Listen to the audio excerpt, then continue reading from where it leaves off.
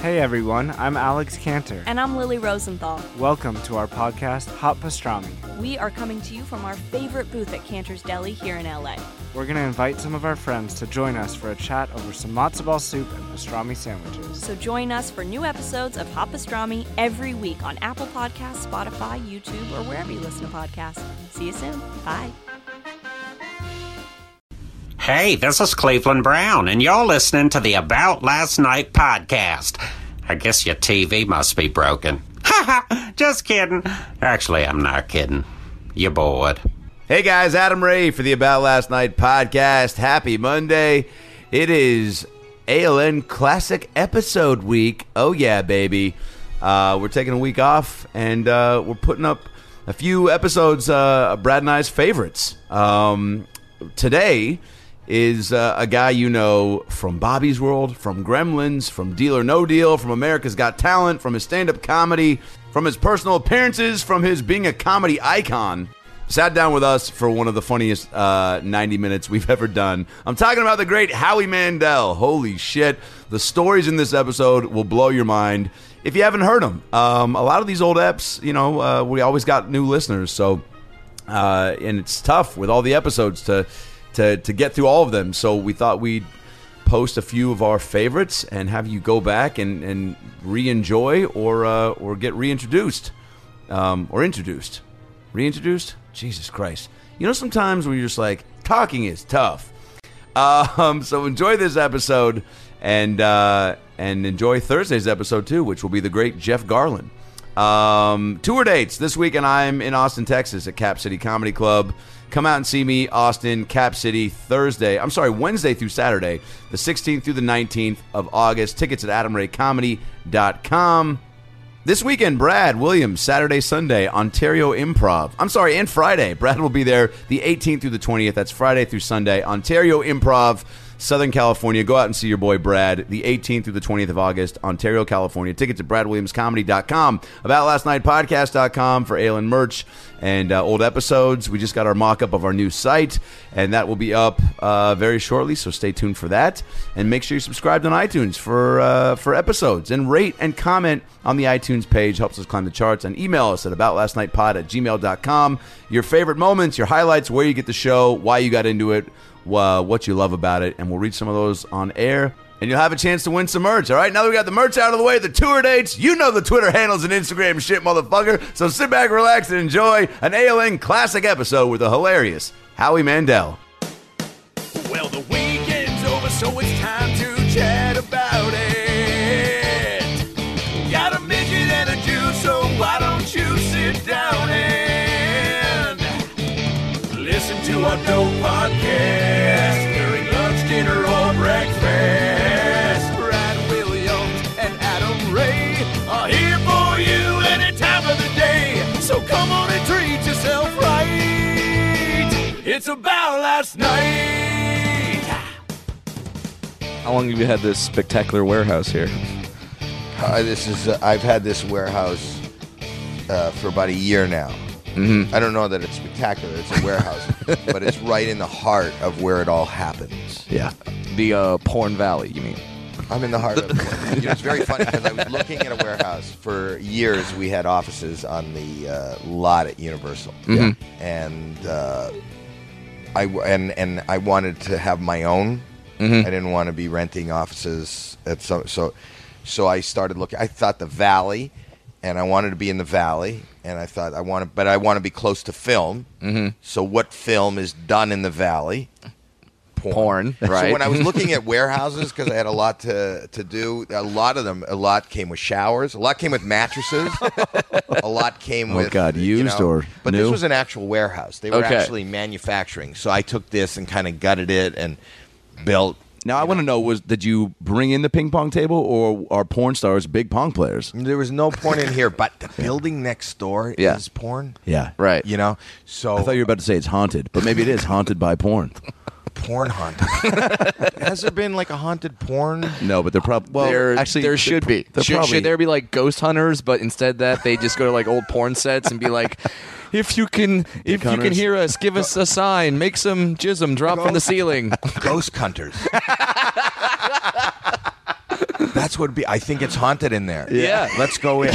That makes That's sense because brilliant. when there's a haunted house Yeah. and then they get out, when you see those movies, I don't really like horror movies because it's bullshit. Like if you were scared, Right. why would you go back in? Yeah. Right? Yeah. But if you thought a vagina was haunted, everybody would go back in.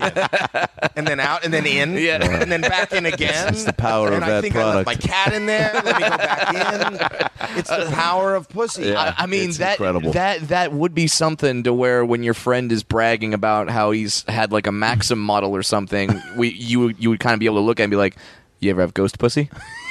Oh my god! Doesn't compare. Jimmy Doesn't Great. compare. But I just the only part of I don't mind the hauntings and the sounds coming out of there and the creaking and that. It's cobwebs. You don't want cobwebs in there. You don't. No. You don't ever want cobwebs. Not in If you there. take anything away from this No, podcast if and you're Howie walking Mandel, through the dark you don't and want something is tickling your face. I don't think that's. Whoa! Did you hear that? Let's go in deeper. Let's go in deeper. See this is what I love about you, Howie. What? Is you just kind of, and no matter what you're doing in your career, you've always been great at improv. You've always been able to just kind of go. And like I don't know that's improvisation. Is that considered improvisation? Was that a bit? To Brad, that was his bring- Ghost Hunters bit. Oh, you haven't heard it yet? Ghost Hunter is the something world that famous I've been Ghost talking Hunter bit. about. Yeah, for years. I saw I've been it on. thinking about it. I saw an old Carson clip where you were running it Ghost on the show. hunting. Yeah. Ghost Hunter. But I'm getting a reading. You know what? That would be. I'm not a single guy, but I'm not married. But that would be. yeah, I would actually use that as a pickup line. That Sure. They find that if you believe, you could talk to women, and you tell the women that you believe. What is it called when you're possessed? yes, How does a spirit get into you? Yeah. okay, Through your vagina. Yeah. So what I'm going to do is I'm going to attach a little meter Yeah. to the end of my penis. Yeah. And it's not. We're not fucking. No. No. Get that out of your head, Suzanne. No, Yeah. I'm ghost hunting. Ghost hunting. What I'm There's a doing difference. is If you I would just want to get a listen. reading. Yeah. I just want to get a reading. I'm gonna put a crystal And on make the end sure of my that it's all dick. clean in here. Yeah.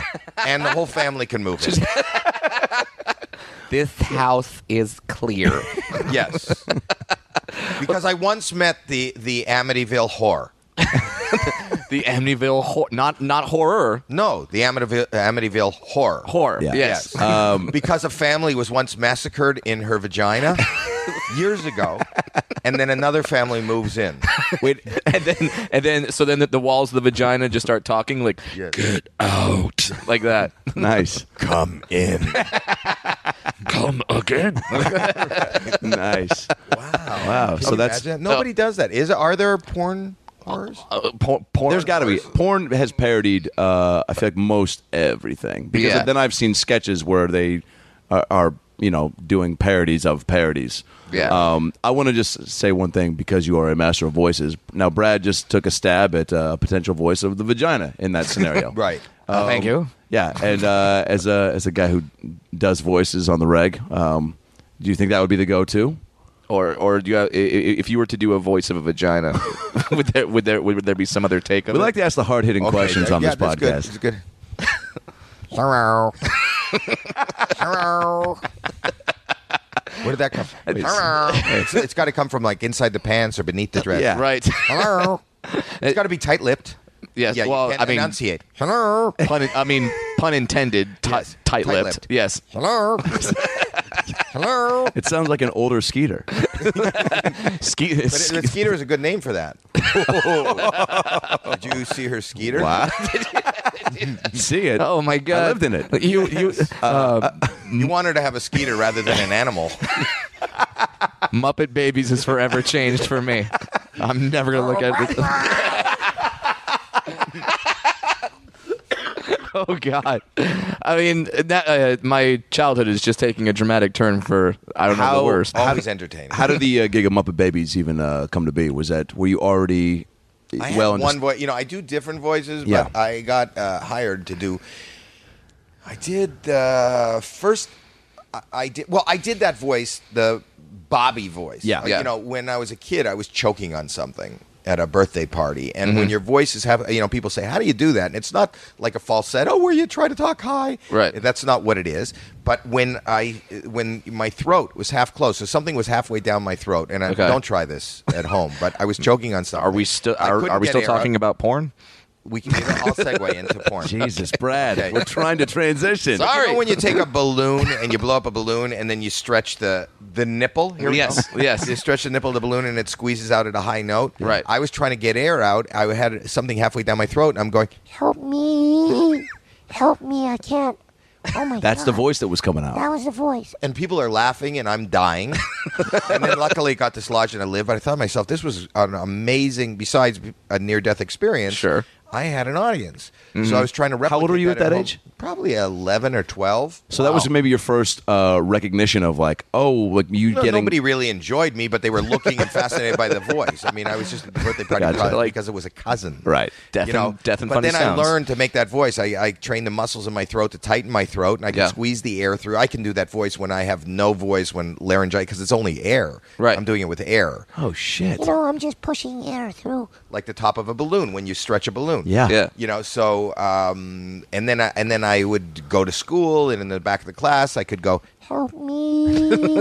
and people would laugh. The teacher would catch me and go, Howie, if you have something funny to say, tell the whole class. I talked about that in my act. Yeah. But anyway, I started doing that voice. And when I came out here and did comedy, in stand-up comedy, I was doing that on stage, the voice, as a baby talking filthy. Right, because you didn't have the idea of Bobby's World in your head like that, or No, it was in my knee. No, I didn't have any. I was just going to do stand-up. My whole career is an accident. I got dared to get up on stage to do stand-up because in the mid-'70s, these comedy clubs were coming up. I'm from Toronto, Canada, and the comedy club came up there. And was it Yuck Yucks back then, or it was Yuck, and it still is. Yeah. All right. Yes, it still is Yuck Yuck. So I went in the mid-'70s when disco was all the rage. I was not into disco. I'm not a clubber. I don't go dancing. I don't like dancing. I don't play poker. I don't do sports. Right. Really boring. I'm a ghost hunter. and I mean, we went because I hadn't been to a live stand-up comedy show. Yeah. I'd seen in Toronto Second City, which was sketches, but I had not seen live stand-up beyond the Tonight Show. So I went, and it was fascinating to see somebody live, riffing and telling jokes and saying things that seemed in the 70s, pushing the envelope like I had never seen beyond the, the language and what they were talking about. It was hysterical. It was electric. It was alive. And then at the end of the show, the host got up and said, Monday nights are amateur nights. And the people at the table that I said, you should go on. I went, oh, okay.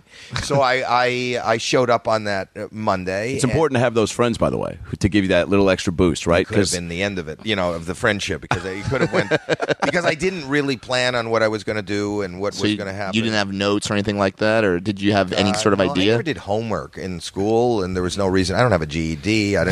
So I went, okay, I'll show up because they said I'm funny. Right. And so I went up, and that was the beginning of my career. I mean, it was just the first time I heard a laugh was, like a warm blanket. This is it. This is right. Yeah, holy shit. Yeah, it's incredible. This is it. And still not an inkling of this could be a career. Right. So I would show up 3-4 times a week, and they were giving me spots, and I could do this voice, and I would talk as in this baby voice, Bobby, but I would talk about filthy things. So and the funny. juxtaposition of the filthiness in this voice. By the way, I feel like having that voice is 90% of it, because it's like insert filthy thing because the voice is so spot on and believable as like what kind of thing? So would you have the baby? Ghost hunter. I mean, I'm laughing. I mean, that's amazing. And there's not even a joke there. Yeah. It's just to have this voice. It's so innocent. Hunt. Dracula.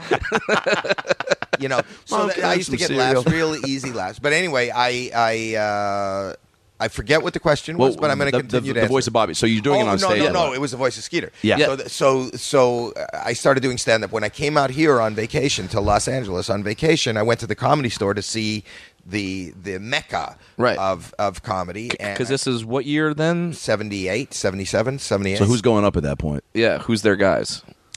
The MC is David Letterman. Holy shit!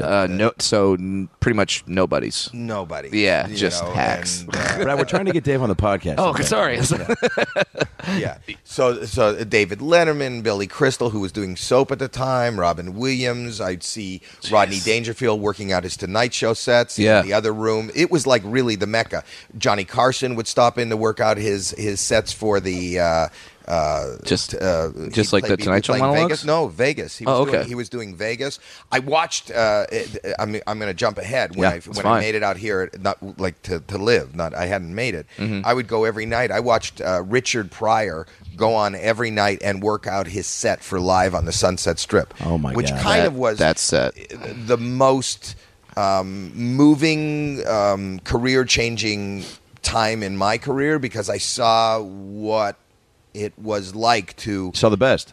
I did see the best, and he is certainly the best, and he is my inspiration. But the bravery in being able to get up on stage and work it out, right. And you see learn the process and listen and watch the process, and it was because up until that point you were maybe not as fearless. Is safe to say, I didn't understand. Yeah. Everything was happenstance. It was by accident. I went up and I acted goofy. If people remember me from the 70s and the early 80s, the truth is I got up on stage the first time unprepared. And what I learned from that, and then I got really nervous because I went, ladies and gentlemen, Howie Mandel. There was a light in my face, and all these people, strangers, are looking at me, and I went, oh my God, okay, and I started doing okay, and they started laughing at okay, all right, and then I went, what are you laughing at? And my act was really, you would kind of smack yourself on the head, nervous, neurotic crazy Jew. energy, asking them what they were, and making weird noises and laughing, and it was just fear. It was a total fear. But what I learned was the honesty of, letting something die, if it does die, talking about the fact, if people see you struggling, even if you're struggling and you admit you're struggling, there's a relatability. They're on your side, that kind of worked. But anyway, so I started doing these voices on stage, and I was doing them at the Tonight Show, and I went in and auditioned for Muppet Babies. Mm-hmm. And that was the one voice I was doing. So I did Skeeter. Yeah. Did you audition for Jim Henson? I did see Jim Henson. I mean, for Jim a Henson. hero of mine. Hero of mine. Oh my God, what was that? It's amazing if you go in New York to the Creature Shop or what? If you go to do Fallon. Oh. Down the hall from Fallon, and it's been down the hall from when Letterman was there, when I first saw it. The very first Tonight Show is in that stage. I think that's where Steve Allen did his show. Yeah. And Jim Henson, who was just a puppeteer, and it was way before the Muppets became what they became, was a guest on the Tonight Show. And in his dressing room, which they have since opened up on that floor, in his dressing room, they ripped off the wall, and Jim Henson, out of the pipes and the plumbing, he made Muppets. He drew what later became like Beaker and Kermit, and he drew all those there, and he's got it all. It's all Jim Henson's art. He goes, he was waiting 2 hours or 3 hours to get on the show from the time he went in and rehearsed. Yeah, couldn't shut that creativity off on the pipes. And now they have that wall open. If you walk down the hall, they will show you. There's a plaque on it. I think it's part of the tour where you can see Jim Henson waiting, creating all that art. That's unreal. Just scribbling in his downtime. Yes, and it's brilliant. And he was magic. A genius. He was a genius. So I went and did that, and then did he? I mean, how did you read for him, and did he give you direction, or did you just kind of did the voice, and he was like, "That's great," or and that was it. I got that. I don't remember that being such a long process, but he just thought that would be cool for Skeeter, and we had a read through. I actually auditioned for somebody else, but then I met him at the first read through of the Muppet Babies. And did they give you the because I read for a lot of animation now, and that's like a dream of mine. Now that I have nieces and stuff, all I want to do is be a voice of a cartoon, right? And a lot of times you get the picture or a description of the character. Is that how it was? Or sometimes they gave me a picture of the character, but Skeeter was already this is Muppet Babies. Yeah, Skeeter is already a character that existed, right? But so now Scooter's sister, that's right. Yes, Scooter's sister. So now you just have to do the kid version and I did of that. And I did Animal because I had heard Animal. So and I did Beaker, which is the really high. No, if you don't listen to me, I'll make your sister disappear. He was a scientist. That's right. Scientist with a list. Oh my God. Scientist with a lisp. Yeah. Yeah. Who? And then Beaker had like a buddy that Bunsen was Honeydew. and he was the high pitched one. Yes. Yeah. Okay. Yes. He was the me, like Yes. that one, right? Oh, no. Yeah, that's right. Yeah. All right. Sorry, I'm trying to get all my ducks in a row Yeah. here. Those are ducks. Those are Muppets. True. So anyway, I did that show, and my friends who were Second City, Jim Stahl and Jim Fisher. Yeah. Jim Stahl is on Mork and Mindy. He played Mindy's brother, Yeah. or he was. I think he was even the mayor on Mork and Mindy. He was a good friend of mine, and I knew him from the Comedy Store. And Fox was going to start their network. They started their network with Joan Rivers doing her late night show. Right. And they wanted to start a Saturday morning Fox Children's Network. And they had a development deal because they're great writers. They wrote a bunch of movies. And if I had Google in front of me, I would figure out which movies they wrote. But they're really Airbud good writers. 7. Sure. Classics. Talking about classics. Yeah. Yeah. But so they had a development deal, and they had a development deal for Saturday morning for cartoons. Yeah. And they came to me and said, we should do Bobby as a cartoon. And I went, how the fuck are you going to do this Foul. foul-mouthed little... They said, well, no, we use that voice, but Right. what if we... And we just sat down and we said, well, they said, there's got to be a million funny stories. And then we thought Bobby Generic, which is just generic. Why don't we do this generic 4-year-old who's... You know, I had babies at the time. We were all kids for a few years earlier in our life, and Hope we so. said, let's tell our real stories, and we could do it through our imagination, and like what we will become the, you know, it would be our fantasies. Yeah. And so we pitched it, and they said okay, and then I would sit there. And talk like this, and this is Bobby. And I'd sit there with an artist who would draw. He goes, "You think you look like this?" And I, No, I don't look like that. I got black hair.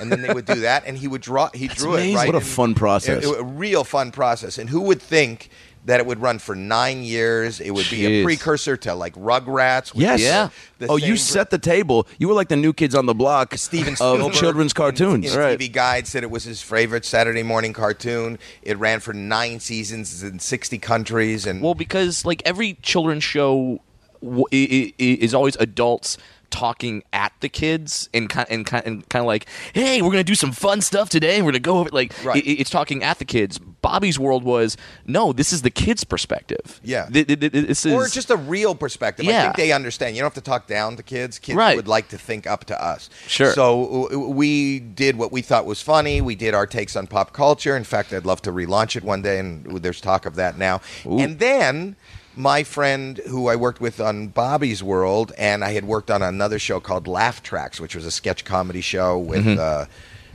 bunch of people who went on to become pretty famous. But Frank Welker was on it, and Frank Welker is the Mel Blanc of our time. Frank Welker wow. is, he's every character, every cartoon character, Just every you can voice. think. Yeah. He is every voice in every movie. They were doing Gremlins. And he brought me in to just meet because they needed a million voices. Sure. And they showed me a picture of Gizmo. Yeah. And again, I just did the Skeeter voice. I did the Bobby voice because So yeah, I was going to say, like, how many were you at this level where you were in like the world of working voice people because of the success of Bobby's World? Did that Bobby's World, I was never in the world of successful voice. I've never been hired for anything beyond. I did Muppet Babies. And Dave Coulier ended up taking my place. I kind of backed up because I was doing a lot of stand-up. Yeah. And I had a series, and I started doing movies. So I backed out of the last. I think he did the last 2 seasons. Right. And Solid he replacement. mimicked my voices. Yeah. And then I did Bobby's World, which was just me, Right. doing Bobby and myself.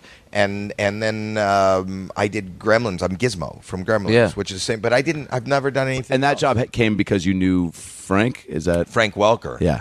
Yeah, who got me into that and introdued me to Joe that Dante. stuff really plays a factor in all this? Yeah, like just having any sort of relationship. Yeah, it's this is it's funny because there's no better power in this business than nepotism, and you don't have to be related, but No. if you know somebody, Yeah. it's just it's like it is like our gang, all our friends get together and let's put on a show. Yeah, and I love and- that camaraderie. Right, and people want to work with fun people that they're used to working with. So if you show up on set one day and you're a great person to work with and you're easy to work with, then they're going to want to hire you for the next thing, or when they're going to think of you when Frank goes to Gremlins and says, "Oh, we need Well, more he got voices." me the audition. Yeah. And the audition was in Burbank. I'll never forget, in a building. You know, I guess that's where they were doing casting, not a show business building. In fact, on the Right. floor where they were auditioning for the Gremlins voiceover talent, it was the same floor as a gynecologist's office.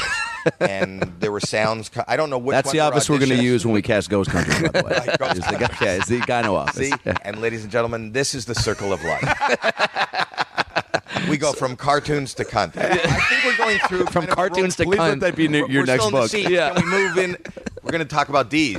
Dick. We'll talk about Dick. Let's go on the alphabet, man. Yeah, sure, why not? All right, so then same thing with Gizmo. Do you is it a where you get to kind of talk out maybe how you see, or do they give you a No, the that puppet? movie was done and completed. Gotcha. I watched the Oh, movie wow. and we had to, for lack of a better term, lip sync Yeah. to what was going Okay. on. So we would sit in a sound stage and watch the movie from a booth. Mm-hmm. And with a microphone, and what do you think he's saying here? I mean, they knew what he was saying, but how do you think that would sound? Right. Did you ever feel like fucking with the voice and maybe not doing a sound, but maybe doing like a "Hey, it's me, Gizmo, aka Tony Danza," or doing like and just putting some actual character to it? There is like Some real dialogue. I'm sure there's things that- tapes. We added things because in the big crowd scenes, I did Gizmo, and what was funny about Gizmo is it wasn't really, besides saying things like Light bright, light bright, light bright. which was Right. take off on Light Bright. Yep. Yeah. Because when it played, it became a huge international success, and all over the world, they Incredible. wanted people to be able to relate to it. So they would bring me back in, a month later, because we're doing it for Germany. And those Gizmo in German? right? So or Japanese, Yeah. So he had to sound like we would redo the movie, like my part in the movie, so that he would sound like so little German, like something that sounds Angry like, If Gizmo. you could only see Howie's face as he's doing German Gizmo. or Japanese. You had to make him a little. What about Jewish Gizmo?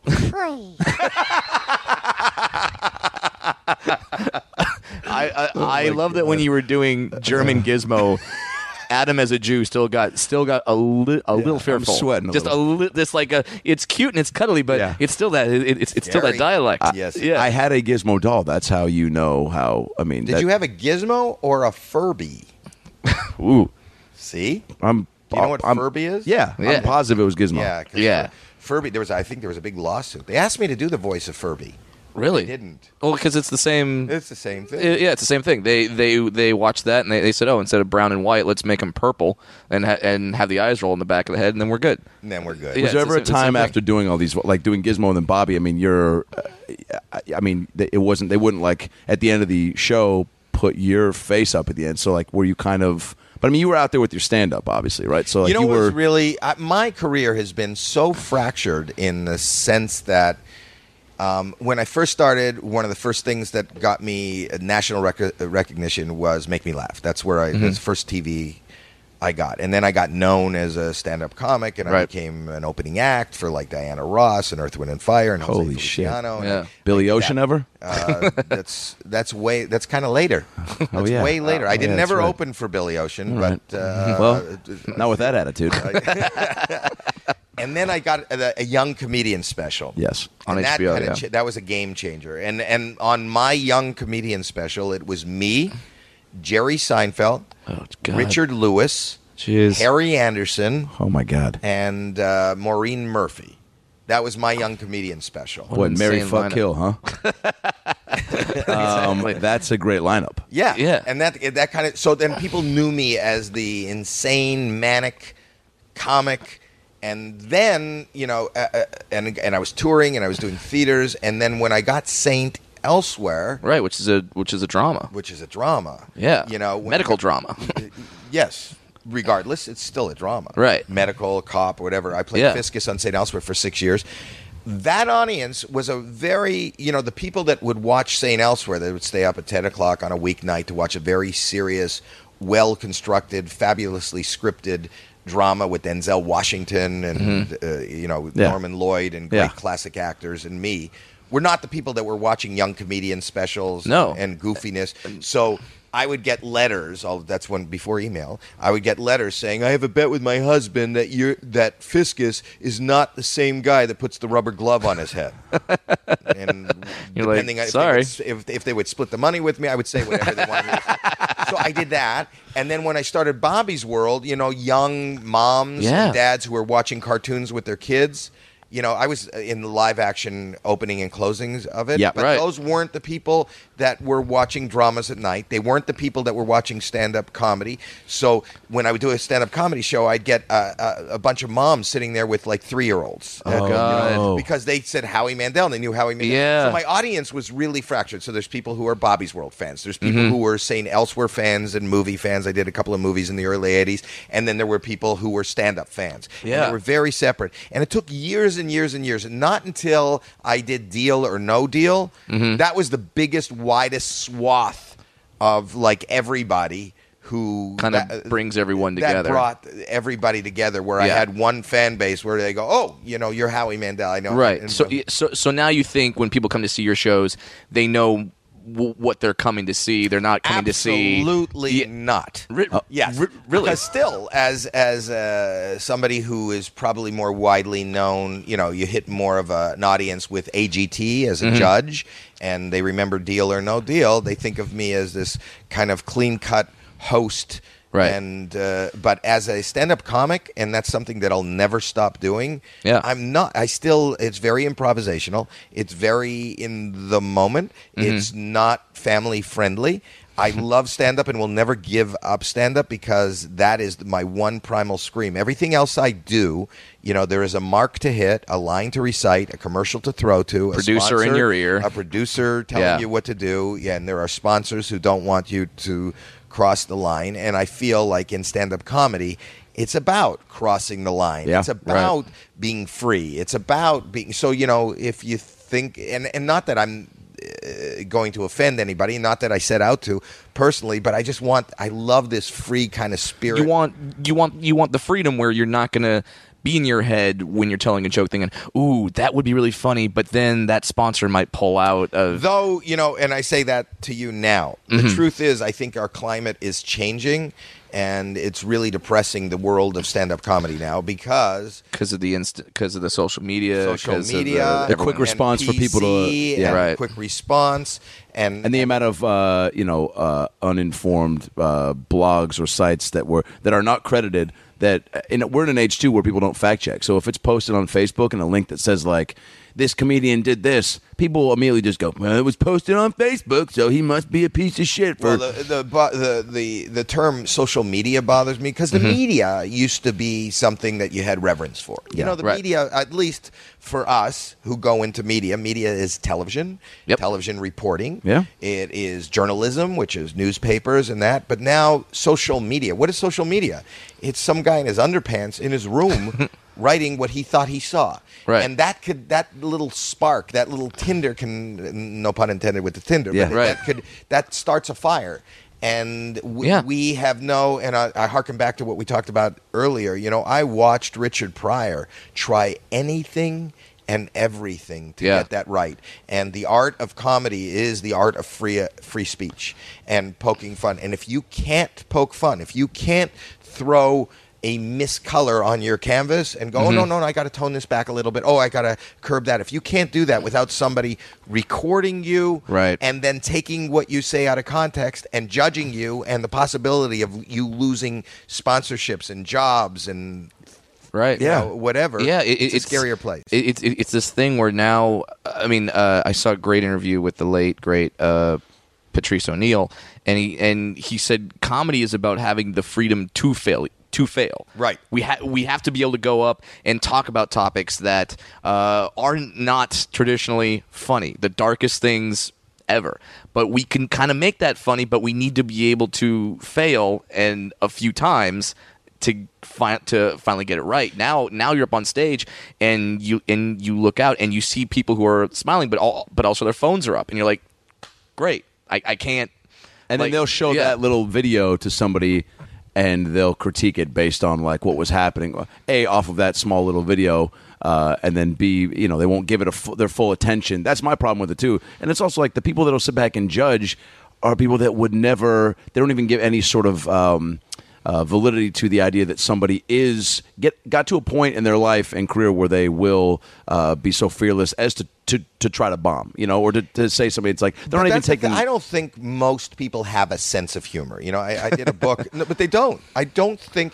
That is a sense. It's like, do most people have fashion sense? Do most people have, do they have a good sense of, the word sense is what is key here. And to be a comedian, to have a sense of humor isn't about, telling a joke. The reason that I can tell you that most people don't have a sense of humor is the reason for the laugh track. That is the industry's way of telling the audience that was a joke, laugh here. Laugh here, yeah. Yes. So the point is, and if you hear the rhythm of a joke, we kind of know the rhythm, so we know to laugh at that. But the people that construct jokes and have a sense of humor, that always comes out of darkness. It's always got to come out of something that's not funny. And I've said this a million times. Comedy is not really, it doesn't come from anything fun. I mean, even if you take a little kid to the circus and you see the clown fall down, right, you're laughing at somebody else's misfortune. Sure. They have found a way to make, and when two guys walk into a bar, something shitty has to happen to somebody yeah. for you to laugh. Yeah. Comedy can't be, hey, me and Adam went out to a bar, we had 2 drinks, we had a great conversation, and then we got home safely. Yeah, Go ahead. I was just home in Seattle with my 2 6-year-old twin nieces and my 2-year-old nephew, and I will do a lot of puppet stuff with them because they're still at the age where they are all about it. And there's this chicken puppet that I have, and I was playing with my nephew and talking to him, and then with a crayon, he proceeded to beat the chicken mercilessly, and my nieces started laughing, and he started laughing. And I'm like, yeah, this is funny to you guys, but it's also animal cruelty. It's also fucking, you're beating him with a crayon, which is a new way to, you're taking this, artistic tool and turning it into a weapon. But it's like that was... There was a victim there. Yeah. But the truth of the matter is, that is funny. And why is it funny? Because it's taboo. Well, because the voice I was doing of the chicken was spot on. It's also the trailer voice for Ghost Cutters. Okay. So, yeah. But the point is that's funny. Yes. But you cannot have cruelty to animals. People are so sensitive on TV, or if you say you did, it's a joke. We're not killing a chicken. That's not a real chicken. Yeah. That's not a crap. But that wouldn't fly with sponsors and everything. Kids with a pure sense of humor know that it's funny. Why is it funny? Why are they? Because you're not supposed to do it. Taboo, mean, hurtful, awkward. That's a great point. Embarrassing. They know that you're not supposed to do All it. the elements that makes great comedy. And even if you look at old-time comedy, seltzer bottle in the face. Yeah. Pie to the face. Pie in the face. You're ruining somebody's clothes. You're ruining their time. You're ruining their party. If you take away all the Three humor, Stooges. Dude, blowing up the glove on your face. Yeah. Right. But they're hitting each other. They're hurting each other. That is comedy. Yeah. Now, the idea that a large group doesn't find it funny... I've talked about this too. When you go to amateur night and you watch somebody bomb horribly, and you go, "Oh my God, why is that?" Who told him that he could get on the stage? The truth is, somebody did tell him. Yeah, somebody laughed, and I think that the people like you and me and all of us were really lucky that our sensibility, and that's all it is, that our sensibility is shared by more than just Uncle Morty. Yeah. Or our friend. Yeah. The fact that you're not doing anything on stage that you don't think is funny and you haven't found funny. But there are people that won't find it funny. Absolutely. I'm always cognizant of the fact. I remember one of the greatest days of my, and this is how I think, one of the greatest days of my career was I sold out 2 shows at Radio City Music Hall. Holy shit. One night. Yeah.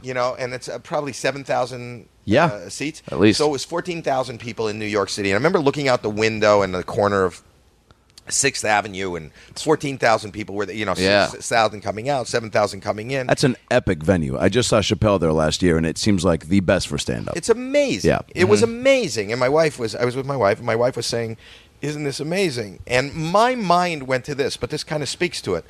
14,000 people bought tickets to see me in a city of 10 million. So 9,985,000 people decided there's something better to do than to see how Jesus dealt. Christ, and man. that kind of speaks to the fact that the guy who gets on stage on amateur night and says all this crap that nobody's laughing at in the silence. he has an audience of one. The fact that Right. I got up there and my nervous energy and I blew a glove up on my head, and which many people would argue is not funny and is not even comedy, is nothing, was shared by enough of a mass that I could pay my rent. So we're just really lucky that some people share the same sensibility. It's Yeah. like how many people like a song, how many people like a painting, how many people like you putting these words in that order. Just like any form of art. There's it's fascinating to me that if you go to Rotten Tomatoes and you go to the movie Goodfellas, which I think is one of the greatest movies of all One of my time, favorite. it has a score of 99%, and you look and there's one critic that just says, "Nah, this is horrible."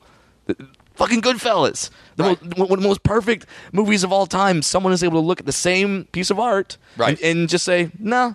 And as a comic, you're right. That's going to happen where you're trying to just appeal to have people find it funny as many as you can. But there's relatability. You know, we're all human, and we all suffer from the exact same, maybe for different reasons, anxieties and pressures and things like that. And if we could just tickle that, just poke that, Sure. and that's what we look for, just relatability. And the way to find that is within yourself. If you are true to yourself comedically, like what makes you laugh, what you found really awkward, hopefully there's somebody else out there, another human being that kind of relates, and that makes you laugh. When The humor comes from the darkest place. How many times have you laughed at a funeral? Or, Yeah, because you're just, and it's almost like the mind is craving it in that moment. And one of my favorite things to do on stage is to make it very tense in the room, because then the release is so much bigger. When you have a moment where you stop talking for a second and then you listen, and the entire comedy club, or in your case, theater, is silent. You're like, ooh, I've got them. And they're listening, yeah. Yeah. They are. Like, Well, silence is golden. It really is. No, but it is. it is. I love it. Did it take you a while to get to a point? I'm curious too. Like, at what point did Howie Mandel hone in on your sensibility and become aware that, oh wow, there is like a mass of people that are have similar sensibilities as me? I'm still coming to grips with that. The truth is that you're always trying to. Because you say, like, on these shows like Deal or No Deal, or even AGT, like that, you're not maybe as free as you would be on stand-up. That's safe to say. But I still feel like I'm still seeing, and even talking to you now, I still feel like you are who you are on TV. Like, I don't feel like you're... But, what I found is to not get so inside it, even in comedy, and just do it, and then hope. It's beyond you. And I'll give you the example of Deal or No Deal. When Deal or No Deal was offered to me, I said, no fucking way. I say no deal? I got a call. What? No deal. I got a call, and they said that we want you to do a game show. And I said no. And you got to put this in perspective. In 2005, as a stand-up comic, the irony of being that's a kind of a punchline. Yeah, to right. be a game show host. It's almost like kind of like being a cruise ship comic, where it's like, oh, you're a comic, but you do cruises, then you must not be doing well, or like, Right. you're I a didn't comic wanna and do a game show. I didn't want to do it. Yeah. They said, well, just can we? And they phoned me back and they said, can we pitch you the idea? NBC is going to give this a push like they've never given. Nobody has given 5 nights of primetime television, right, on a network to this. This is the biggest format in the world. America was like the last one on board. This was all over Europe. Oh, really? It was a huge hit. Oh, shit. All over the world. So that made you listen a little bit. A little bit. And I said, no, I just don't want to do a game show because I want to be a comic. I don't want to be this punchline. I want to be, I'll act. I wasn't really acting at the time. And they said, will you just listen to the pitch? Yeah. And I said, okay, I'll hear the pitch. And then I was at Jerry's in the Valley. Nice. I don't leave the Valley. That's why you guys You love it out here. I love it. I'm a Valley. Hey, man, any place that has pictures of you and Oprah, I will stay as long as you let us. There's a lot of pictures. Yeah. People a lot. Yeah. It's incredible. This is I got a warehouse of It's a pictures great made. shot. There's Bobby dolls. It's pretty Look at amazing. that. I want to show you. I'm pointing out things on a podcast. The Howie Mandel show. No, don't take these cards. Yeah. So when I first got my talk show, there was a pile of cards. I asked to do my talk show on the set in NBC where Johnny Carson did his show. No shit. Which later became Access Hollywood. So I was on. I put my desk where Johnny Carson put it, and my God. underneath the bleachers, which are still there, were these cards. And that is from his that's Johnny Carson's last show. That was the last. Get out. Because it says Robin Williams, Bette Midler. Yeah, and do not take these cards. and Bob was his cue card guy. That's the last cue card from the Tonight Show. Holy crap! Because Bette Midler sang "One for My Baby," "One for My Baby," "One for the Road." Yeah. Wow, that's an incredible. And that picture beside it that you see the Howie Mandel show, that's that set. That's amazing. And right next to it, you have a pre-poster for Ghost Hunters. This is maybe Wow. Well, I'm always looking ahead. Always looking ahead. Howie, that could legitimately be in like some sort of like Smithsonian. That's an incredible piece of Hollywood history. You know, and that was my first show on the set, and they weren't big then. And if you look, Jennifer Aniston was my first guest on that show, and she was dating Brad Pitt, and they told me I can't mention Brad Pitt. That was the first show. I can't. Well, the first rule of knowing who Brad Pitt is don't say his name. Right. We so can't I even would say ask it 3 her times on this questions like, podcast. What did you think of the river runs through it? Did you see that? They got really mad at me. And that's Usher, who was not a big star then. No. This kid is going to be great. Right. See, I knew it. And then there's Arsenio. Jay Leno was across the hall, and he came to wish me luck on my first show. So that's this thematic. Yeah. Amazing. Did you love? We'll get back to the Deal or No Deal story, but real quick, did you love doing the talk show? I love doing it. Yeah. I did. You know what? It turned out not to be a great experience. I'll tell you why. Because they asked me to do a talk show. I was filling in for Regis at the time, and they asked me to do a daytime talk show. And then in daytime, I was so excited to do it, and I wanted to fuck around and be. Again, this goes back to being yourself. Yeah. Mm-hmm. And they made me dress in suits. They made me. I don't wear earrings now, but I was wearing earrings. But it's indicative of them shaping you, and it's always about this business. It's always you're perfect. Now you're not going to do this. Right. You can't say this. We're going to give you Jennifer Aniston, but can't ask the question that About Brad Pitt. that anybody or yourself is interested. But be in. you, be the Howie that we love, but don't say Brad Pitt ever, and don't right. So yeah. In that and way, wear this. it was not fun because I felt that's why I still love doing stand up because there isn't a. You're not answering to anybody. I'm not answering to anybody. You And that's the talk only about place where I Brad go. Pitt as And much as you that's want. why I wanted to get off of Universal lot and buy a shitty warehouse in the Valley where I could just come and do whatever it is that I do. No one's checking up on you. Nobody. And if I have an idea, There's no studio tour going by. Yeah. We go. We have our own equipment. We shoot things. I have edit bays. No one's saying, "Hey, Dr. Oz needs this space." No, like you're so fine. I can do whatever I want. I love this that. Is where so deal or no deal. Yeah. This is what I learned. So You go to the pitch. They go, hey, at least come right. I'll show you that here too. The guy shows up at Jerry's. He says it's the biggest thing in the world. I'll show you that on the wall. He brings. It looks like a special needs kid did an art project. Like this is supposed to be the biggest format in the world. I'll show you it. It's here. It's on the wall in the other room. Okay. He made an art card that he thought that looked like suitcases, and he showed me the show. Yeah. After showing me the show, this is pre me seeing it. Mm-hmm. There's nothing. You're right. That's not it. There's no talent. There's no skill. There's no nothing. It's How do luck. an hour, It's averages. I go, open That's the it. case. Just that's my line. Open the case. Yeah. What number do you want?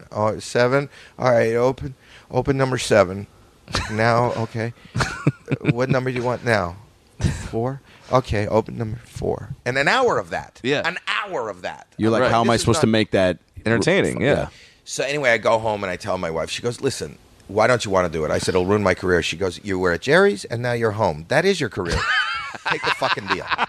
So I go, God bless your wife. Yeah, she's the smartest one in our family. So I took the show. And I tell you, I wanted to quit. I went there. And I said, this is another thing. This is so show business.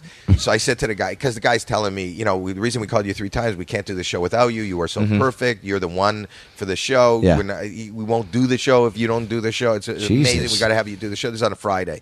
So when I call him, I said, "Well, do it." I go, when do you need me? He goes, "Well, we're shooting Monday." I go, "You're shooting Monday? Well, don't you have to build a set? Don't you have to build a set?" He goes, "I have a set. We have the set built." I said, "Well, don't you need models?" "Oh, they're already hired." You're like, but Monday's Rosh Hashanah. Yeah. No, but the point is, how far down the list as my fucking name if this thing's built and waiting? Right. Obviously, like 8 other people have quit. Yeah. So that starts to seep into your brain. A little bit. So then I say to myself, I call my comic friends, and I say to myself, this is how I'm going to handle it. The only reference I have to great comics that have done games in the close what's his name? Groucho Marx. Yeah. Did the word name that? Remember he did Password?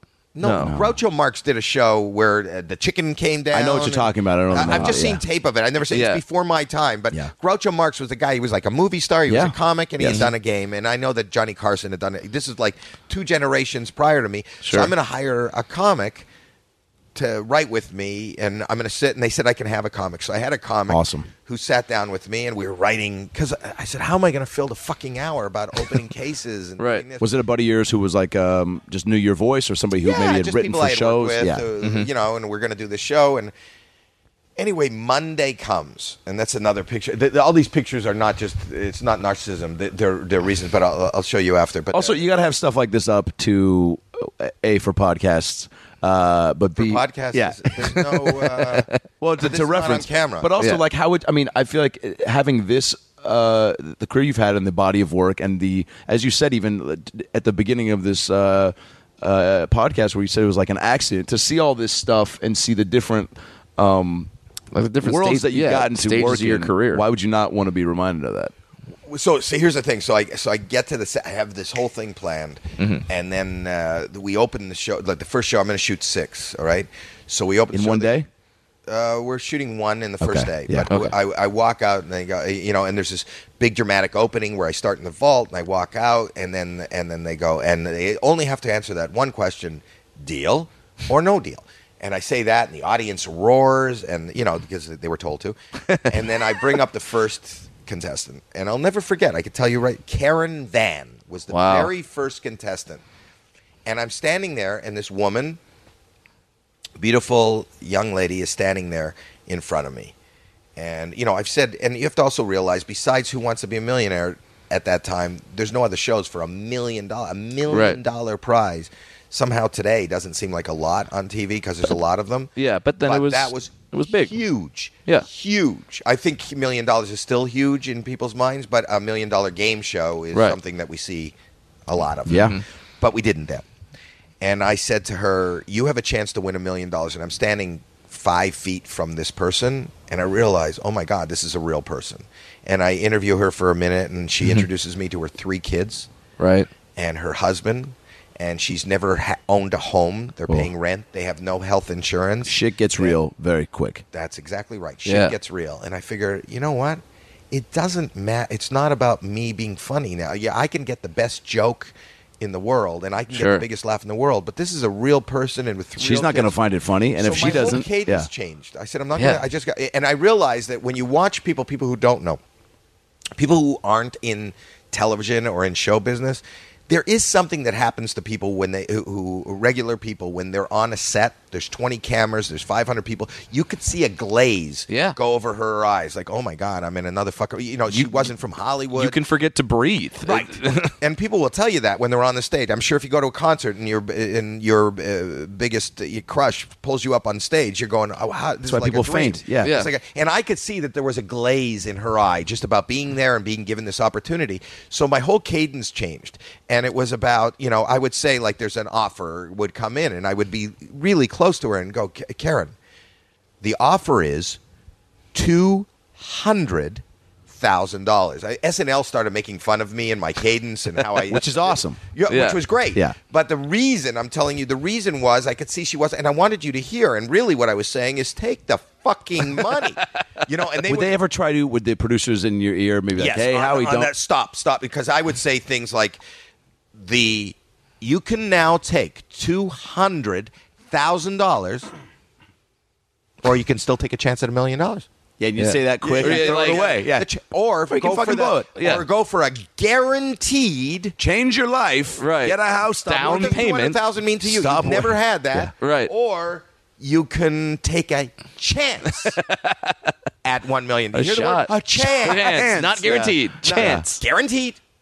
Chance. Yeah, you would be really mad at me for doing that. But what happened is, and I dropped up by the wayside all my ideas for witticisms and being funny and making it about Howie Mandel. Well, because you started caring about these people. But what happened was, like comedy, my empathy kind of that I think part of the relatability of that show was you played along, you were screaming at the TV. Yes. And I had more fame and more, I mean, people were offering me stand-up gigs and everything that I was doing, a lot more than there's somebody, you hear that noise? Yes. Someone's making coffee. Don't apologize. It's okay. We got to start over. With Jesus. a Keurig machine making cappuccino. What are you making, Mike? Just a coffee. Nice. The sound Very you hear in the simple. background is Mike Marks. He runs our very astute executive producer. Wonderful. How are you, Mike? He's making coffee. That sound is not him peeing in the corner. That's what it sounds like. I just wanted to.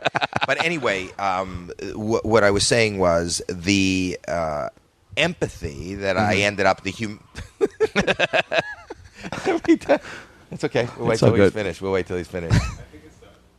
You think it's done? These mics are good. I don't think they'll pick it up. Oh, you don't think they'll pick it up? No. Yeah. There's a lot of noise behind me. I asked the guy when I buy these mics at Guitar Center, I go, will we hear coffee made at Howie Mandel's porn studio? And he goes, Howie does porn? Yeah, Coast Country. Softball lob. Okay. If he just takes Hold on. I also have to tune my tambourine. 1 second. 1 second. I have to do the that. whole quartet comes in. Yeah. Funny. Can my a cappella group warm up here? The Four Tunesmen. I know there's going to be like a crushing splash and bang in just a second. What? I have a. It's funny. And if you spill, don't worry. I'm going to bring in the wet dry vac. It's going to make no noise whatsoever. You're fine. Call somebody else to help you. You need help? Yeah. Timmy! He's having trouble with the coffee. This guy behind us is trying to be so quiet. Yeah. I've never heard more noises come out of this. No. See you, Mike. Bye. Parties at Don Francisco's house were less noise. But what I was saying was I didn't know that, so I did the show. The amount of empathy you were saying, I too. threw out all my jokes because Yeah. it's so important that this real human being, Sure. better her life, Right. have an opportunity. My fear became that if I do a joke and I get a big laugh, and at the, she may focus on the laugh and not really focus on The fact that she could about to get hands $200,000. I don't want anybody. God Yeah. forbid. The worst thing that could happen to me is somebody saying, the joke. I didn't even think I had 4 more cases to open. You were doing so fun, and that killed me. That I could even. Did to that this happen day- once? And that's what. No, Okay. but to this day, the NBC, who I love and has supported me, has asked me to do that. What's that show they do with all the games? Celebrity Game Night. Yeah. Hollywood Game Night with Jane Hollywood Lynch. Game Night, Jane Yeah. Lynch. And I won't do it. And they go, why won't you do it? And I said, because to go on television, I want to entertain. And because you have a real person there that's on the team with the celebrities, if I did something and distracted, and even if they made $50 less, Right. I would cry. Because it would be for me. I don't want to be. I'll go out and entertain somebody, and I'll act like a goofball, and I'll do anything you want. But I don't want to be responsible for somebody else. Nothing at risk. What? Yeah, you Nothing want to at risk. put. That's- yeah, 'cause- So You're a what- great dude. So what happened on Deal or No Deal is we did the show. It was about to air, and I said to my wife, I said, we got to leave the country. I went to South America when it was going to air. I didn't want to be any place. I said, it's terrible. They go, why? Because I was so inside it. I said, I don't think it's. I spent the whole time making sure people won money. I didn't do any jokes. I was not. I didn't do anything. You're known I for was so- comedy. Now you're not going to be. Is that what you're thinking? No, but Or- I didn't know that it was. I didn't trust the format in itself, and most Trust your instincts that you admit. Well, I just did what Howie Mandel would do, but not what a comedian would do, not what an actor would do. And that was a new thing for you to. Well, I just bared my soul. Yeah. That was Yeah. just me. Yeah. But I was relating. So I start getting tweets. I start getting emails, and the first night it aired, they go, we just broke a record at NBC. The next night it aired, Tuesday, we broke another record from the night before. The next night, and it went up. Yeah. And I flew back. I landed in Miami. I'll never forget it. I walk off the plane. Within, you can count to 10, somebody goes, hey, deal or no deal? And from that day forward, my life in That's this business fucking- has changed. And Yeah. it caught on. But it was something that in the moment, I was so serious and so worried that somebody, would be not offended, but be distracted. And it was just about making sure they won money. I didn't want to be a game show host. Right. But it taught me a lesson, just to be real and just to be, do what you do. And you can't control how other people respond. And in the same way in comedy, you can't control. Be real. Do what you think is the funniest fucking thing in the world. What is making you laugh? Right. If you're going into the toilet, tell them you're in the toilet. Just do that. You can't control the rest of the world. And what I learned from Deal or No Deal is from that time on, I've been so free just to be myself. It was such an eye-opening experience. And those experiences are mirrored in other things. When I did Howard Stern once and accidentally had admitted that I had mental health issues. Yeah. With your OCD, yeah. With my OCD. That was an accident that you talked about? Yeah, he was fucking with me. He wanted me to open the door when somebody was in there playing with their cock and they had touched the door, and he knew that I didn't want to touch germs. And finally I got an anxiety attack, and I said, listen, this is real. And that was years and years ago, before people were very open about mental health issues. Sure. And I said, I'm fucked up. I go to a psychiatrist. You got to open the door. I'm having a panic attack. I'm going to have a heart attack. And I thought, I was devastated. I thought, my career is over. Right, you're like, my great, family is, this is the thing. But it kind of opened up to, I've told that story before, but I walked out in the street. I was going to run into traffic, and somebody walked up to me and said, I just heard you on Stern. And I went, holy fuck, that's it. This is the beginning of the end. And they went, me too. And I thought, oh my God, I'm not alone. And, But all this speaks to comedy, and it speaks to whatever we do.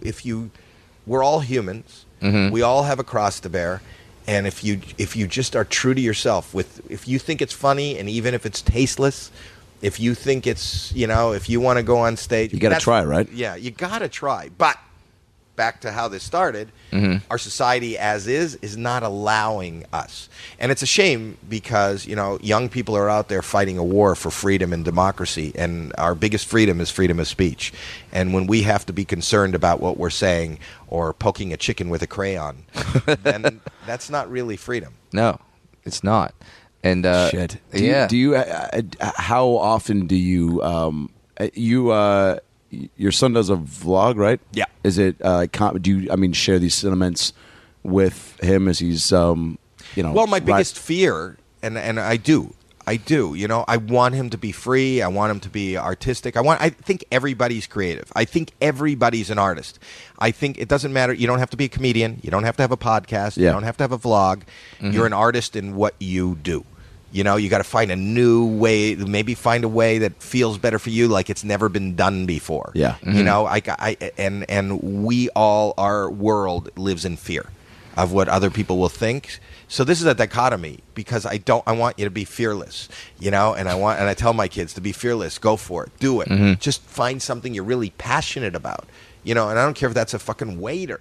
Just do it and be the best fucking waiter you can be, and look forward to get up in the morning and just go and do it. But by the same token, this is a very scary world in the sense that you are an open book to everybody, whether you're vlogging or not. You walk into a urinal, the next guy's next to you has got an iPhone, so you're not. He could capture whatever he wants to capture. Sure. There's no private time anymore. And how is that information processed? So I want to warn them or educate them, but not scare them. But I want him to. Yeah, and it's fascinating. You say you don't even have to be a comedian. There's that story of a businesswoman who is flying to Africa. She's not a comedian. She's not an actress. She's not in the public eye. She goes on her Twitter and she goes, "Hey, flying to Africa. Hope I don't get AIDS, but I'm not because I'm white. Send." By the time she lands in Africa, this has been retweeted. Somebody comes up to her and goes, "Deal or no deal?" But this has been retweeted hundreds of thousands of times. Yeah. There's a hashtag like when Andrea lands. Holy shit. And when she lands to find out that she's fired, that her fiance has left her, and just like all this because she hit send. And she's not an entertainer. It just caught on and was like how insensitive that this person has said this thing. So to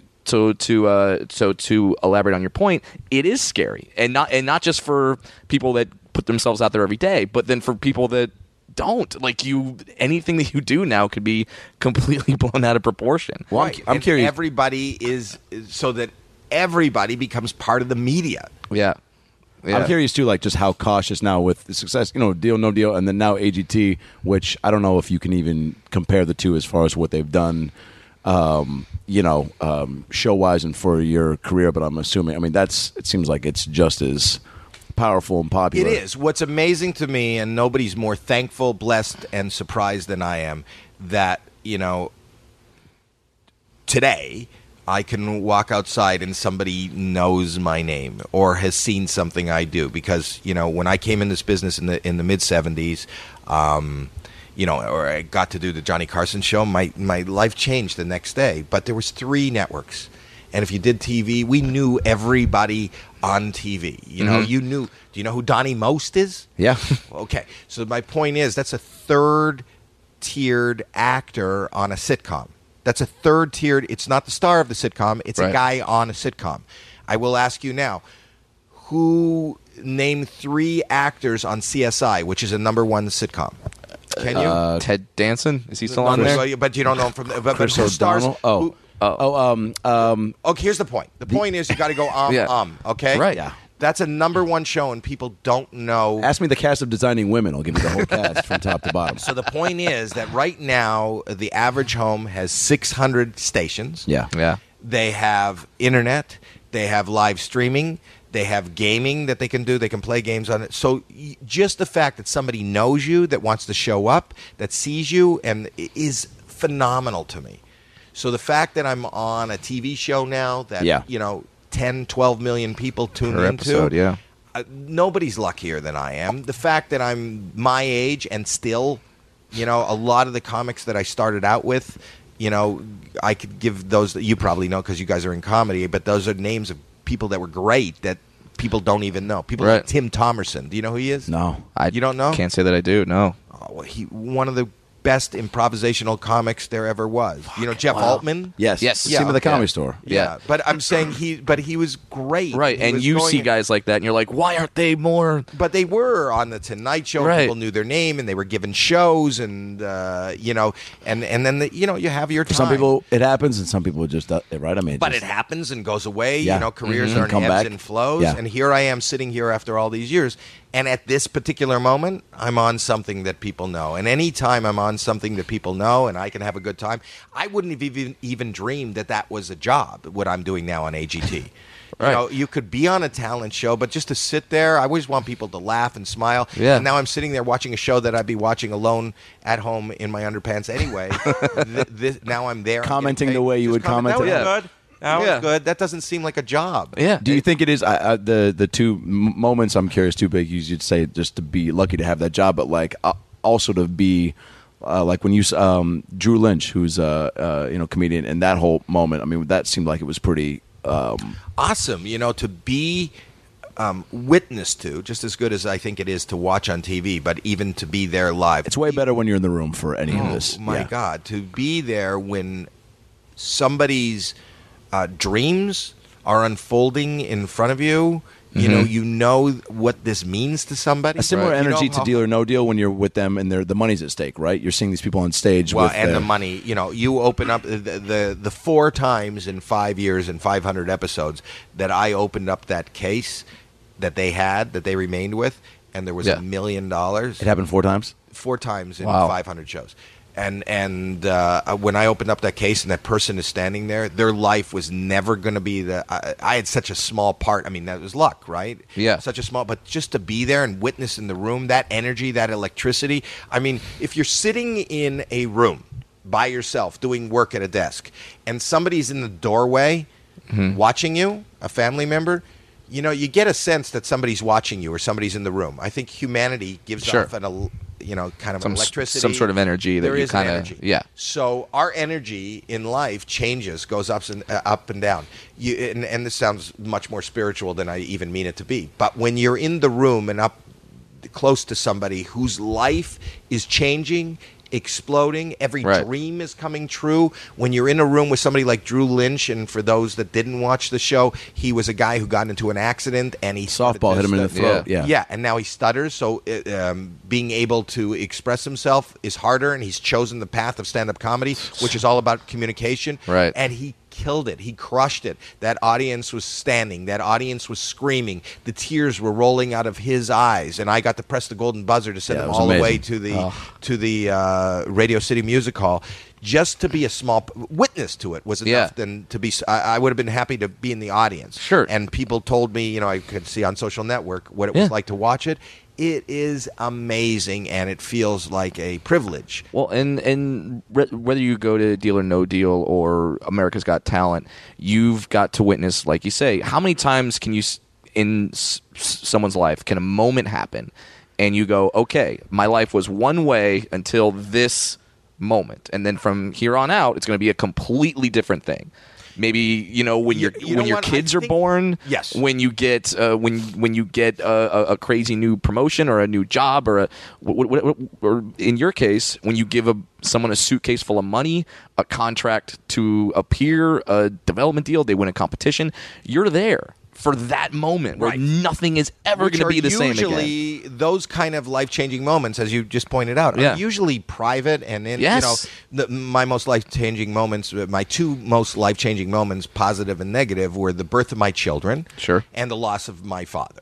Yeah. Both of those weren't, for public consumption. So the fact that I'm part of something that is, I believe, equally as life-changing for these people, at least in the context of what they're doing and in their lives, to be there is amazing. Yeah. And that's why it makes for good television, and that's why it's real. They broadcast it. Yeah.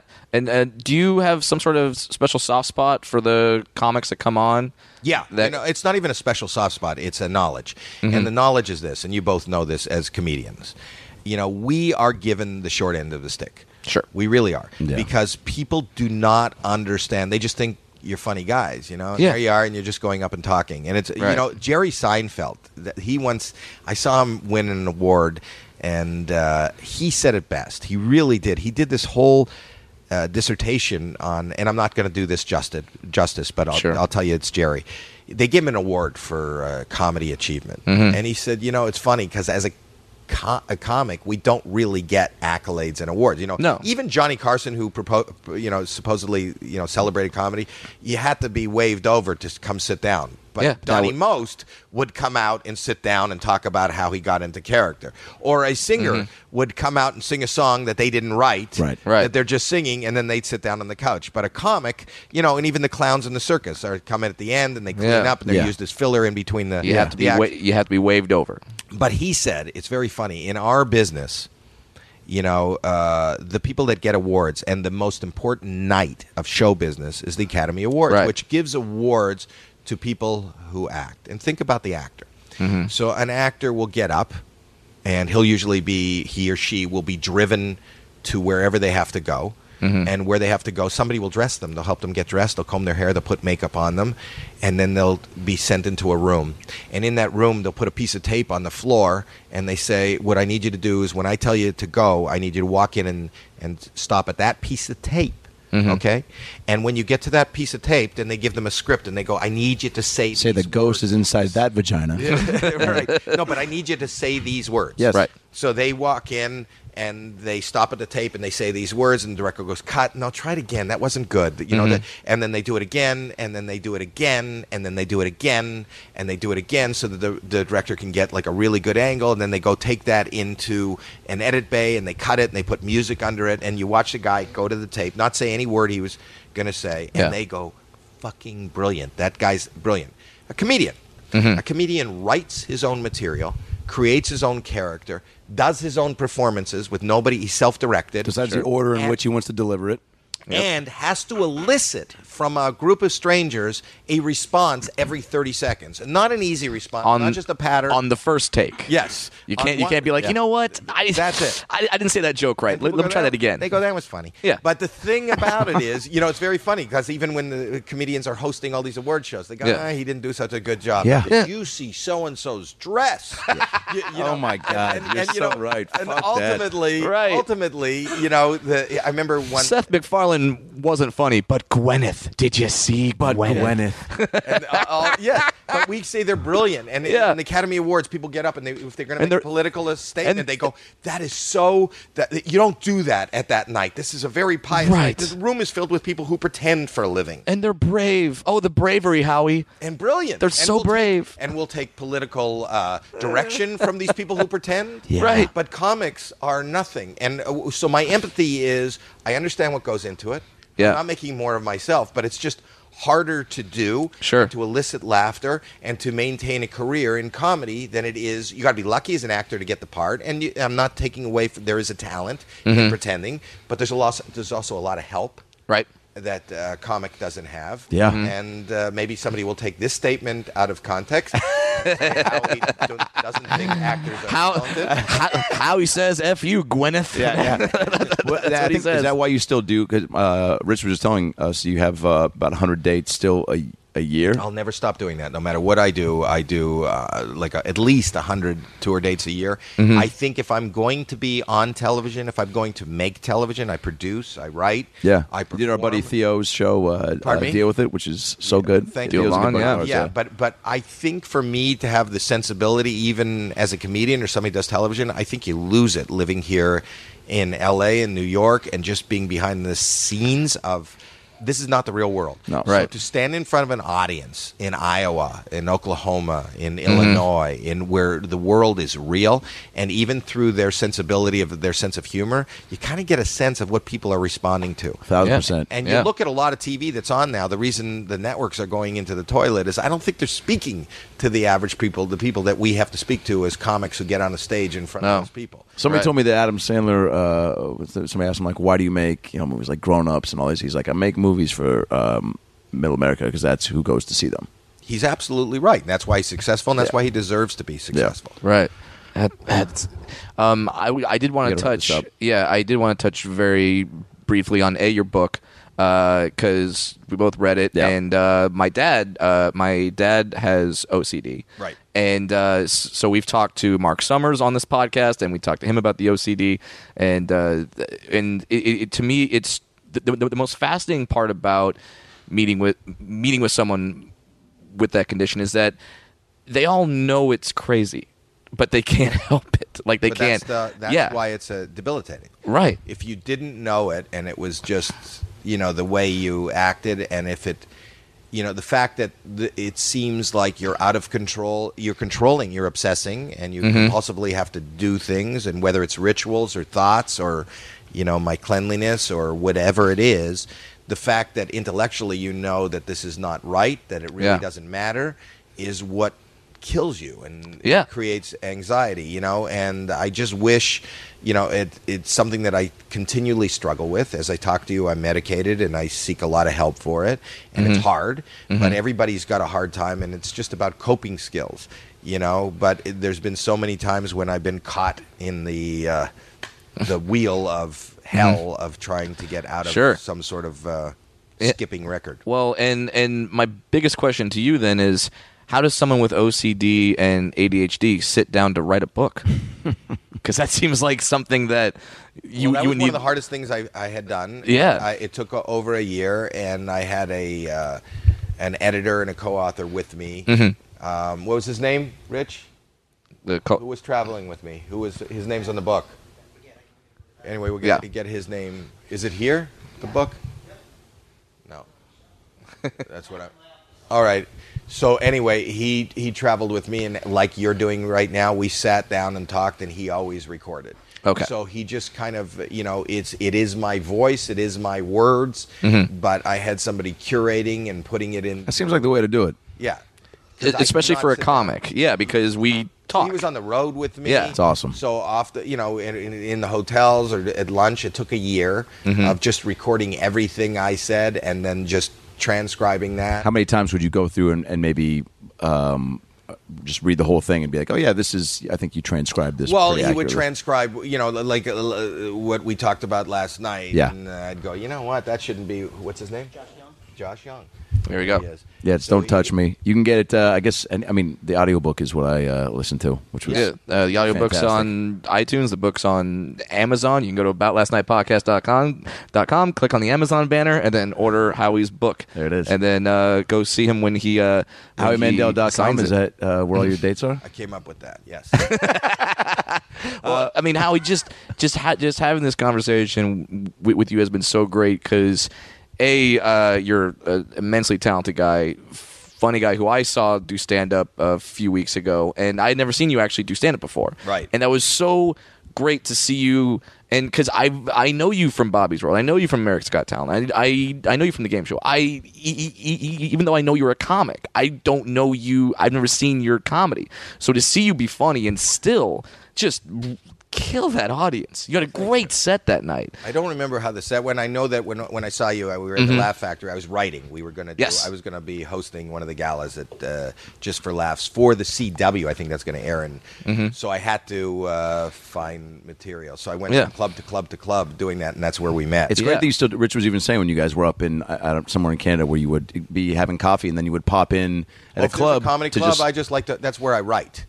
Yeah. You know, that's how I write. because you're doing big theaters and stuff when you're touring. Yeah, Right, but writing, I really don't know. You know what tells me if something's funny? I mean, I think something's funny, but if I hear the noise of ha-ha, then I know it's funny. Yeah. So even if I have an idea, I got to get in front of people to do it. So I look for after a theater, if I'm not tired and there's a club around, I'll drop it on the it's a different club. energy, right? In a comedy club versus. I love it. Yeah. I love the intimacy of being too. right there and seeing somebody's face and just the immediacy. Yeah. Yeah. You know, it's great.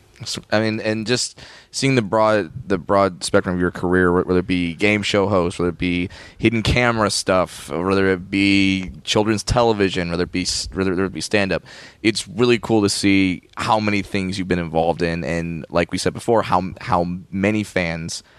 How that broad spectrum of fans that you have, and I'm really looking forward to seeing what Ghost Hunters does for you, because I think Next level. I think Next level. I think it could really take you to that next level, and I'm really hopeful that that'll happen for you. Because you absolutely deserve it. We didn't even get in, and maybe we can do this next time. But like the prank aspect of your life, and I know it's a big thing, but Right. I want to maybe just ask this question. The clearly Oprah is a pal of yours. No, No? that was me. See that another highlight. That was me. When Deal or No Deal took off, she wanted to play it, so we went out to Chicago. We did it on her show, on the Oprah show. That's Oh my me God. playing Deal or No Deal with Oprah. Holy crap! Yeah. That's how big it got. It got huge. It was huge. How much money does Oprah have to win for her to get excited? She was doing it for a charity. Oh, okay. Now here's a question. See, those are all the other things. There, I don't know if the next picture over is me. That's me in a line. I'm the second one with the shiny shirt. That's the 80s. I hosted Expo 86, the World Fair, on the same shelf as the Oprah picture. That's Charles and Di. I did a show wow. with Charles and Di, for Charles and Di. Wow. How was that? Cool. Were you Who nervous? thinks this idiot kid, who really doesn't do much, Is that how you still think of it when you think of this stuff? Like when you see his pictures, My, you're like, my wife and I, every day, I never dreamed I'd live in California. I never dreamed I'd be in show business. From that amateur night at Yuck Yucks, there I am with Charles and Di. There I am with Oprah. There I am on the point of these pictures is that was the set of The Tonight Show. Johnny Carson was iconic in my house. Everybody watched The Tonight Show. That was the show. And that's, I got his cards. Everything kind of... Bobby's World right there. You see the Bobby's World thing? Yeah. That's the Happy Meal. We were the biggest Oh, selling. that's right, I was a dude. Bobby's Wow. World Happy Meal. In 1 week, they told me they gave out, we set a record, 40 million toys. So 40 million this thing where I sat in Yeah. the room and I told you where the guy's going, I'm going, Yeah, this is what he sounds like. and they're going, Yeah. does he look like this? That was in every McDonald's. McDonald's was the biggest thing. That picture right behind you, that is Karen Van. I just looked at it. Yeah. That's the first episode, the first time I walked on stage, right here, the bottom one. Yep. And that's where I'm just staring into her eyes going, I got to throw out all my fucking jokes. now not to knock you down a peg, but 40 million kids did buy those toys, but billions more didn't buy those toys, Howie. And that's To me. yeah. Up into me. I know that. That goes unsaid. Yeah. Howie, thank you so much. Yeah, This was thank so you, man. fun. So, that's the show. Thanks for tuning in. We had laughs and stories. Now go listen to more episodes on iTunes or your phone. Subscribe and tell your family and everyone you know.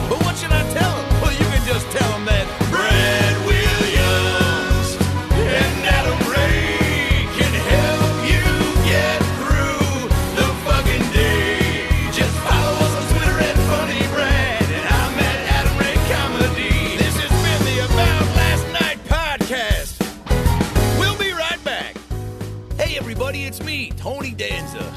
Thanks for listening to the About Last Night podcast with Brad Williams and Adam Ray. Boy, they're a lot of fun, huh? Why don't you subscribe on iTunes to this fucking podcast, give them a 5-star rating so this midget and this Jew can feel good about themselves for a couple minutes. Also, get on your iPhone or Android and get the podcast app. You can also listen to it on Stitcher or AboutLastNightPodcast.com, where you can hear past episodes with great guests like Lisa Kudrow, Paul Feig, Kevin Nealon, Bob Saget, Dion Cole, Chris D'Elia, Adam Devine, Michael McDonald, Jaleel White, Bud Friedman, Steve-O, Harlan Williams, Tom Arnold, Ron Funches, Rick Glassman, Blake Anderson, Anders Holm, Jessime Peluso, Joey McIntyre, and many, many more. I'm Tony Danza. Thanks for listening to the About Last Night podcast. Good night. That's it, right? You got it? Sweet. Boy, it smells good in that booth, by the way. What kind of candle is that? Hanukkah willow? Nice. Seeking the truth never gets old. Introducing June's Journey, the free-to-play mobile game that will immerse you in a thrilling murder mystery. Join June Parker as she uncovers hidden objects and clues to solve her sister's death in a beautifully illustrated world set in the Roaring '20s. With new chapters added every week, the excitement never ends. Download June's Journey now on your Android or iOS device, or play on PC through Facebook Games.